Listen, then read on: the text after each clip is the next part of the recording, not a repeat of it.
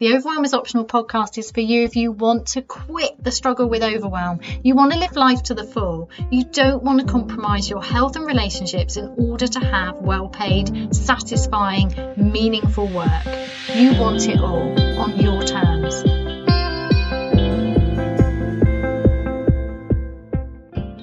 Is your rebellious nature causing your struggle and overwhelm? What? Heidi, that's really mean. What do you mean? I'm rebellious. It's my own fault. No. That's not what I'm saying. Let's try this again. Is your inner rebel secret or not so secret, depending on where you are in your life and how you feel about things? Maybe it's that's causing the overwhelm. And if it is, maybe the overwhelm's a really good thing, because it's only discomfort, really, isn't it, that gets us to change, to pay attention. So let's just examine this idea for a bit. So I remember being in education, and there was just this strong idea that this was just the way things were, that things couldn't be different. They couldn't be better. They couldn't be how I wanted them to be. So the idea that you could, for example, have a weekend without thinking about what you're going to teach the following week, or even the idea actually that you could sleep properly during term time. It's like most teachers didn't, and that was normal. And because it was seen as normal, actually, if you kind of go, well, this isn't normal, this isn't the life I wanted. I wanted to be able to sleep as well as go to work. God, when I say this, I realise how absurd it sounds now, but at the time, it was just not really acceptable to say these things. And that sounds utterly silly. And it's not because people didn't want to sleep. It's just they'd given up trying to sleep. It was just like, well, an inevitable part of getting through a term time and doing a good enough job seemed to involve disturbed sleep. It was just the way it was. I knew of one woman who, to cope with all of the marking, she was actually, and one of her children was having trouble sleeping, she'd have to lay in the hallway outside the child's bedroom because the child couldn't go to sleep without her being there doing her marking till midnight. I mean that's not the same as being woken up in the night, but it's another example of how, I don't know, we just do crazy things because people say that's just the way it is. And that what I'm saying is, if you were okay with that, if you didn't have this inner rebel going, but actually I want to sleep really well, actually I want to feel really good, I want to have energy, I want to wake up in the morning feeling clear-headed and not completely overwhelmed. I don't want all this pressure. I don't like this life-crushing overwhelm. Well, the thing is, if you were not rebellious, if you were okay with it, if you just kind of went, well, it's just the way things are, then you wouldn't be feeling it so intensely. So is your inner rebel, your rebelliousness, is it contributing, or how is it contributing to your struggle with overwhelm? So I know, looking back, that there were many times when I felt that if I could just accept that this is how things are, then it would kind of be easier, because I was fighting for my very survival. I was fighting for my right to feel well, to sleep well, to be myself, basically. I really wanted to teach. I loved teaching, but I never found a balance. I never found a way. And we talk about work-life balance, don't we? But to me, it's much deeper than that. It's about having work that is both deeply fulfilling and satisfying and provides really good money. And I mean really good money. I'm really tired of this whole, oh, well, it's just the way things are. Like, you pay a mortgage all your life and then you retire. It just doesn't make any sense to me. It's like, why would we set things up that way? Now, of course, we haven't set things up this way. And whether we think other people have set things up this way, or whether it's just how markets work. But when people say, oh, house prices are really high, and I think, no, house prices will always be exactly the maximum that can be squeezed out of incomes. So, you can mess around with interest rates and repayments and lengths of mortgages, but mortgages will always be the maximum that can be squeezed out of your income. and so will petrol prices, because if they go too high, the economy stops. So it's always going to be maximum. How much can we get out of you? It's always like that, isn't it? So, and it just feels like that's how things are. So I've lost my train of thought now.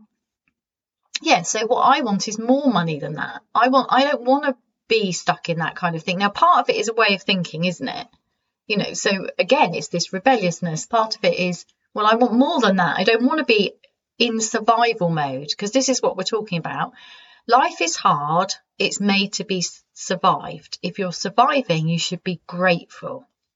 Does that ring a bell? I know I've got stuck in that many times in my life, because life can be incredibly hard. I've had incredibly difficult times in my life when, really, really difficult things to cope with, things that I don't often talk about. I certainly wouldn't share on this podcast, because it's not my story. You know, if it's about a member of my family or a friend, or, you know, my ex-husband or my children, I'm not going to share that publicly, because that's not appropriate. So I only share things that are personal to me, that I'm comfortable sharing, that I believe would be helpful to you. And that's really important. Just sharing stuff for the sake of it, I don't think helps anybody. There's enough oversharing in the world. And I'm a very private person, as I'm sure you are too. So back to this idea that life is really hard and it's meant to be survived. My struggle has always been the refusal to believe that. And that's my inner rebel. That wanting to live a full life, that wanting more than that, that's where my trouble comes from. Because it's like inside there's this bigger version of me just wanting to expand and go, yay, life is amazing. And anytime that happens, anytime I feel that degree of freedom, I just feel so good. I feel at home in myself. But when that bigger version of me feels crushed, because over time, particularly as a child, I learned to squish myself down so that I wouldn't get into trouble, I wouldn't make a fuss, you know, trying to work out the rules of a family, the rules of school, the rules of the school bus, the rules of the classroom as opposed to the playground. This can be a tricky one. So I was talking to a member of Get Your Life Back a while ago, and you know, we were talking about the whole what happens in playgrounds and how that affects you later when you go to work. So I know for myself, there weren't many times at school when I felt that confident in the playground, because I don't know, it's just really complicated, isn't it? And I wasn't that outgoing, and I don't know, I don't feel I ever really fitted in at school. I was actually really surprised when I went to my high school reunion a few years ago to find that people knew my name. How do you know my name? I thought nobody knew who I was, because I was quite quiet. And also I wasn't one of the popular people. Luckily, at times I had enough friends to kind of get through, but I found school difficult to negotiate. I mean, some of primary school, depending on which one I was at, was actually quite nice, depending on how harsh it was. That's what it is for me. It's always, how harsh is this environment? How much do I have to toughen up or squish myself down, monitor myself so I don't get into trouble? That's pretty much it. I'm very sensitive. But then when that's relaxed, I can be quite loud. I can be quite disruptive and have fun. And that's that inner playful, rebellious part of me coming out when I feel comfortable. But I would argue that for most of my life, I don't think I've really understood the rules, and that I've often felt like I've said the wrong thing, I've done the wrong thing. And because I don't like any fuss, I don't like attention on me, you know, most of the time I squished myself into a smaller space. Maybe you do the same too.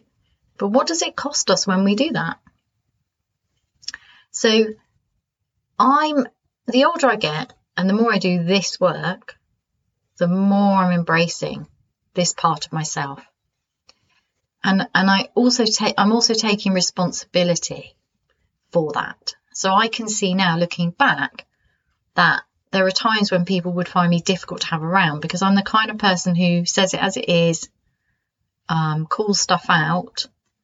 I'm not very good with pretend talk, the weather, that kind of stuff. I'm not very good with that. I mean, that's an introvert's thing, isn't it? We don't really like small talk. We'd rather just have deeply connected conversations. At least I do as an introvert. That doesn't mean I always want serious conversations, but I guess I've always had a bit of an intolerance of the norm. I don't know why. It just seems to be this thing inside me. Oh, I don't want to do what everyone else is doing. I guess I looked at adults as a child and thought, they're not having that much fun. All the talk about, I don't know, how difficult life is. I mean, I guess as children, some children are going to notice that. Some children aren't going to notice that. But yes, the older I get, the more I am embracing the rebellious side of me in a really powerful way, life's here to be lived, which I always knew, but I found it harder before. Now, I mean, it's also an age thing, isn't it? You start noticing that you've got less time. So let's stop messing around. Let's just get on with it. I mean, 50 for me was a big turning point, as was 40, as was 30, as was 20, whatever.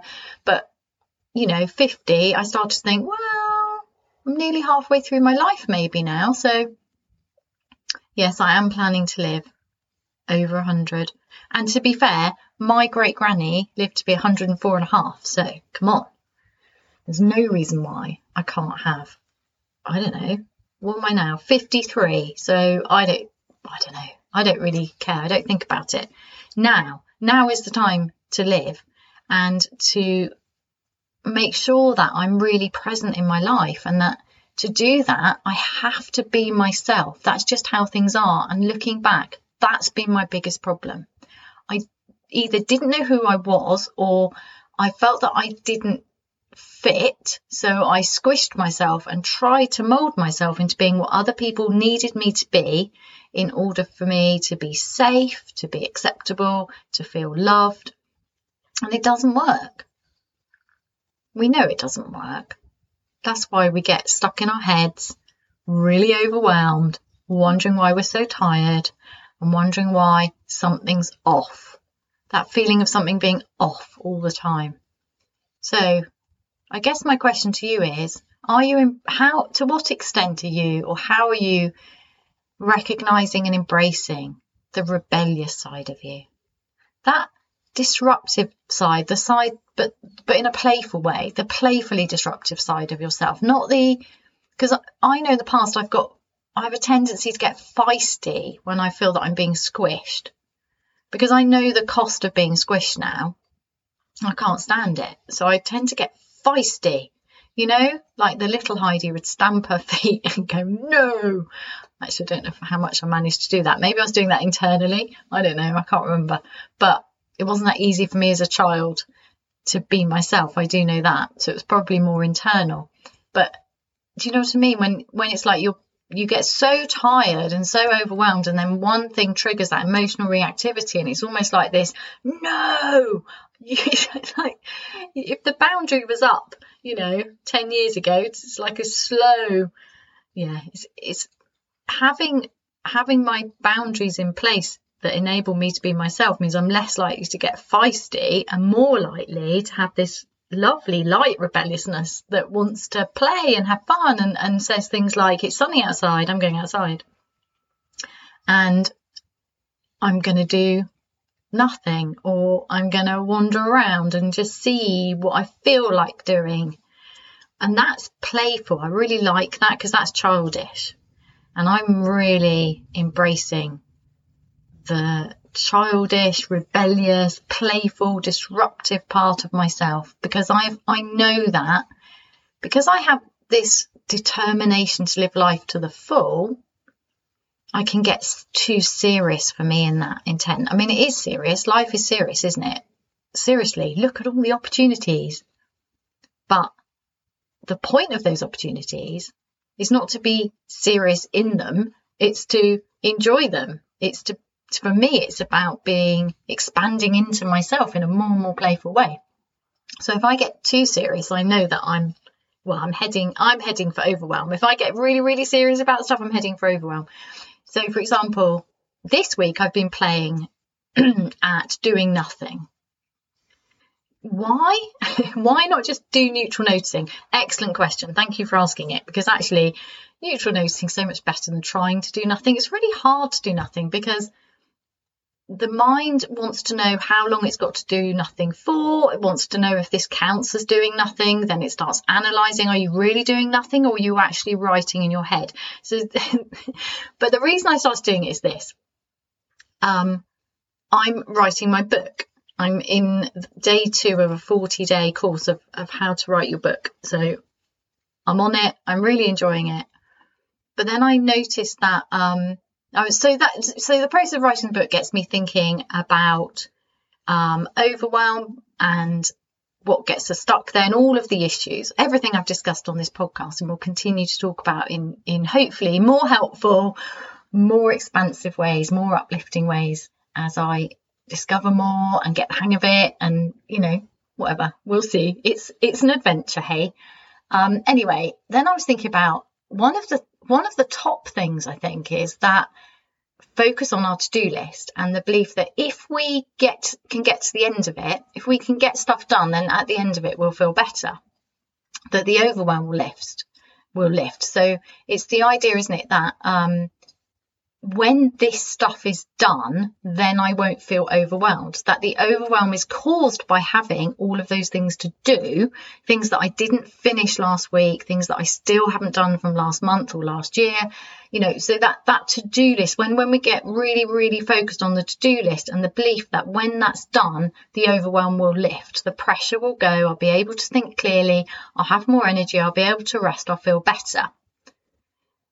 And I believe this is a false belief, because the more you focus on your to-do list, we get what we focus on. So if you get really, really good at focusing on your to-do list, what you get is very, very good at focusing on your to-do list. Actually, first of all, it can't finish. Now, that's not to say that having a really productive day isn't joyful, can't be joyful and fulfilling. Of course it can. But when we're really, really focused on our to-do list, so it's the how, not the what. It's not the to-do list, it's how we use it. And when we're really, really focused and we really believe that if only we can get to the end of it, everything will be magically okay, that is a big, big problem. Maybe you recognise this. So then I started to play with the idea that we get good at what we practice. So and when I did a lot of productivity hacking and time management hacking, which can be really, really useful, but in the situation I was in, what happened was I just got even better at doing stuff. So I did more and I got more exhausted, and then other people gave me more to do because I was really good at getting stuff done. So if you focus on your to-do list, you become expert at that. Is that what you want to be expert at? No, because the point of getting stuff done is so that you can feel at ease, so that you can have clarity and you can enjoy yourself and relax and have fun. So what do you really want? That's what you really want. So to have that, the answer is not at the end of your to-do list. The answer is in practicing that. Just bypass it. Go direct to what you want. What do you actually want? Well, for me, I want the ease that comes and the joy that comes having had a really productive day without pushing through overwhelm and exhaustion, without overusing my mind to such an extent that my body hurts. Have you ever had that? You get to the end of the day and you feel like you've run a marathon when you've actually been sat all day. That's over pushing, push. That's forcing ourselves to think through overwhelm. When we find a way to deal with the overwhelm, then it's easier to think and we get more likely to get into a state of flow. And that delicious state of flow, that's energizing. So then we don't end up depleted at the end of the day. So if you practice, what we really want is to be able to do nothing. And when I mean do nothing, I mean that delicious feeling where time expands, where the body feels at ease, where it just relaxes, or you can move it, or you can just eat delicious food, or you can gaze. In my case, I ended up gazing at my dog's noses and going, oh my God, your noses are so beautiful. So an unexpectedly lovely thing happened to me in terms of, oh, my dog's noses are beautiful. And this was from my acts of doing nothing. So I'm just going to the reason I'm practicing doing nothing is to just examine the opposite of focusing on your to-do list. So I'm just playing. I don't know if it's going to become a thing like neutral noticing and unexpectedly lovely things, because, well, I'll explain why if I tell you what happened when I did nothing. So yesterday I went in the garden. It was beautiful. It was like, oh, spring has sprung. It's sunny. So let's get the garden cushions out and put them in that chair. And I thought, right, I'm just going to sit on this chair and I'm going to do nothing. So I sat on the chair doing nothing. And then my mind starts saying, well, how long are you doing this for? Should you have set a timer? What is the purpose of what you're doing? Is it to practice doing nothing? Yes, it is. Why are you practicing doing nothing? So I can write about it. So basically, my mind was writing and examining the process of doing nothing. So I'm observing myself doing nothing and my experience of doing nothing. Then I'm judging my experience of doing nothing. How long do I do it for? Am I doing it properly? Does this count as doing nothing? And then I realised how much easier it is to neutral notice. Because in neutral noticing, it gives the mind a purpose. Because in neutral noticing, we get out of the head and into the body, the mind can settle, because we're not trying to do nothing with the mind. So that was curious and interesting, but I still really enjoyed the process. There was something for me in examining my own tools that I use inside Get Your Life Back and with my one-to-one coaching clients. There was something really valuable for me in attempting a serious, purposeful practice of doing nothing and taking that seriously. Can I do nothing? What would it be like? What happens when I do nothing? Is there a deeper purpose to this? Could this be a useful thing for my students and clients? So I'm sat in the garden. It's so beautiful. And what automatically happens for me is I go into neutral noticing. That's, what I've just described to you, the observer effect of like, oh, my mind's doing this, my eyes are going in this direction, my body feels like this, the sun is amazing, and I started noticing how beautiful the sky was, and I can hear my mind giving a running commentary on me noticing how beautiful the sky is, and that if you weren't sat here with the practice of doing nothing, you wouldn't have noticed the sky. Have the buds come out yet? No, they haven't. So you're noticing, you're sat under this tree, noticing the sky earlier than normal, because normally there would be buds.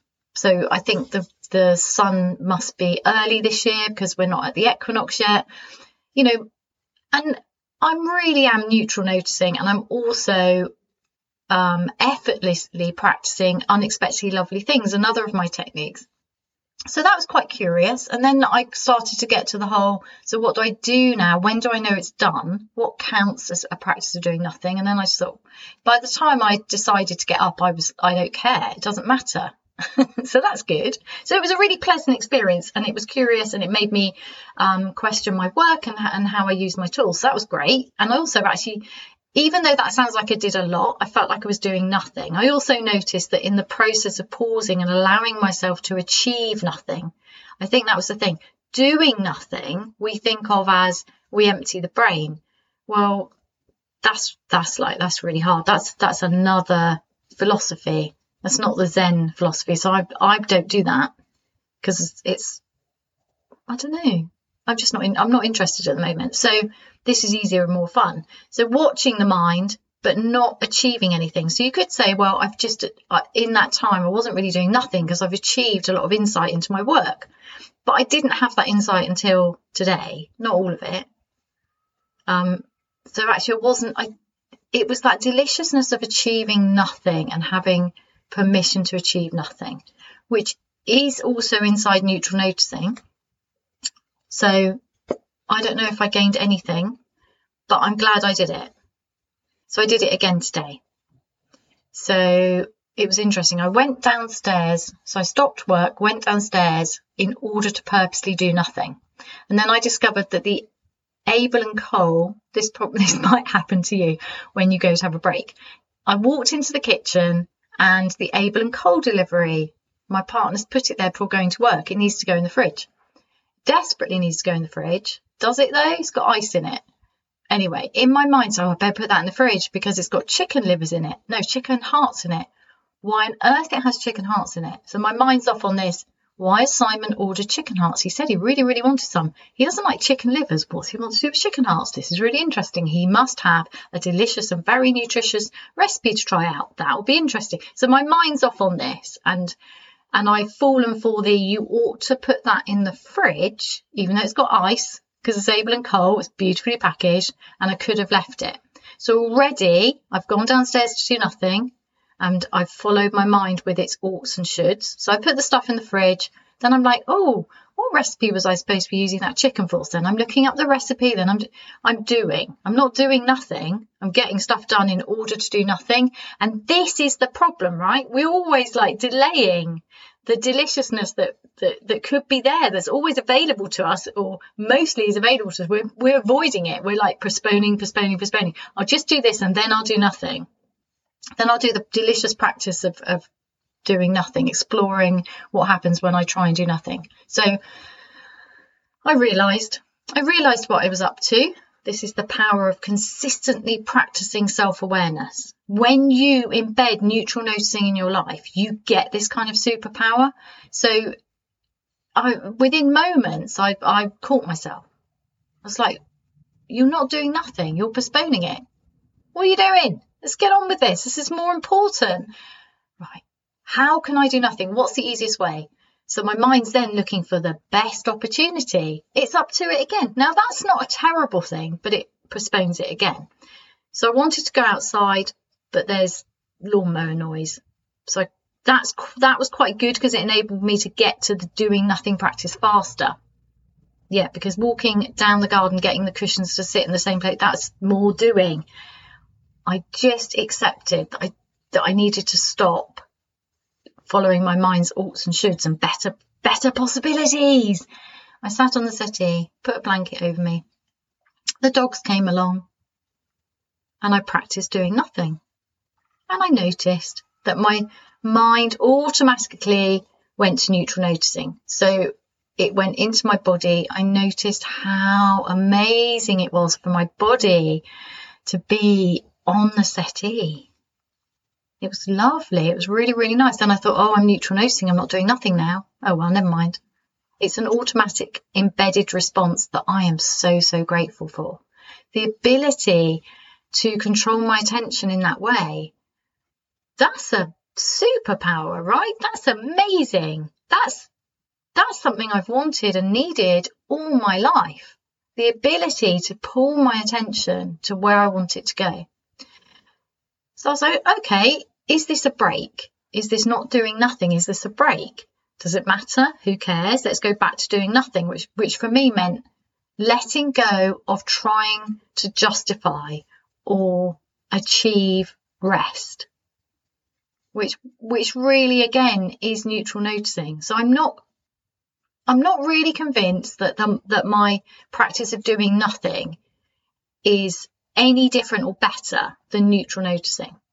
I don't know yet. I think I'm going to continue to play with it for the rest of the week, particularly in a week when I've upped my productivity because I'm writing for 2 hours in the morning before doing anything else. So that's quite interesting, isn't it? To introduce I find it interesting. I hope you do too. I'm introducing a practice of doing nothing in a week when I've, upped what I'm expecting myself to produce. Maybe it's a good balance. I don't know. But the next thing, so first of all, I went into neutral noticing. My attention was pulled into my body and how lovely it was to just watch my body settling into the settee and how much it really enjoyed that. And then I noticed my dog's noses and I was in utter ecstasy about how beautiful their noses are. It was so funny. I mean, I must have looked at their noses thousands of times, but suddenly it was one of those beautiful moments where you see something ordinary and it looks magnificent. They're so cute, my dogs. They're so sweet. So they were up for doing nothing. They were very keen on that. Yes. Anyway, where did we start? Rebelliousness. Is your rebelliousness adding to your overwhelm? You get to decide that. I would argue that a better question actually is, in what way? How? How is your rebelliousness either adding to your overwhelm or to your enjoyment and your ease in your life? How can you embrace your inner rebel gently and just feel more at home in your life? How questions are so much better than what. What do you want is a really difficult question. How would you like to feel? How would you like to feel? What's your favourite feeling at the moment? That's much nicer. Anyway, I'm going to leave that with you. Are you secretly a rebel? And are you at the moment a secretly struggling rebel? Because it feels like your need to feel well rested, enjoy yourself, have a clear head is at odds with the life that you've created for yourself. Thank you so much for listening. It's been so nice to have you here this week. If you're enjoying this podcast, please, please, please leave a review on Apple Podcasts because it helps other people find it. And my dream is to help all the people who need to hear this each week to find it. Thank you so much. Have a great week. See you next week. Thank you for listening to this week's episode. If this resonates with you, please use the like, subscribe and share buttons to help other people find their way here too. And please do go to www.heidimark.co.uk/the 1 minute mark with an E to join my mailing list and receive my free 1 minute life-changing audio practice.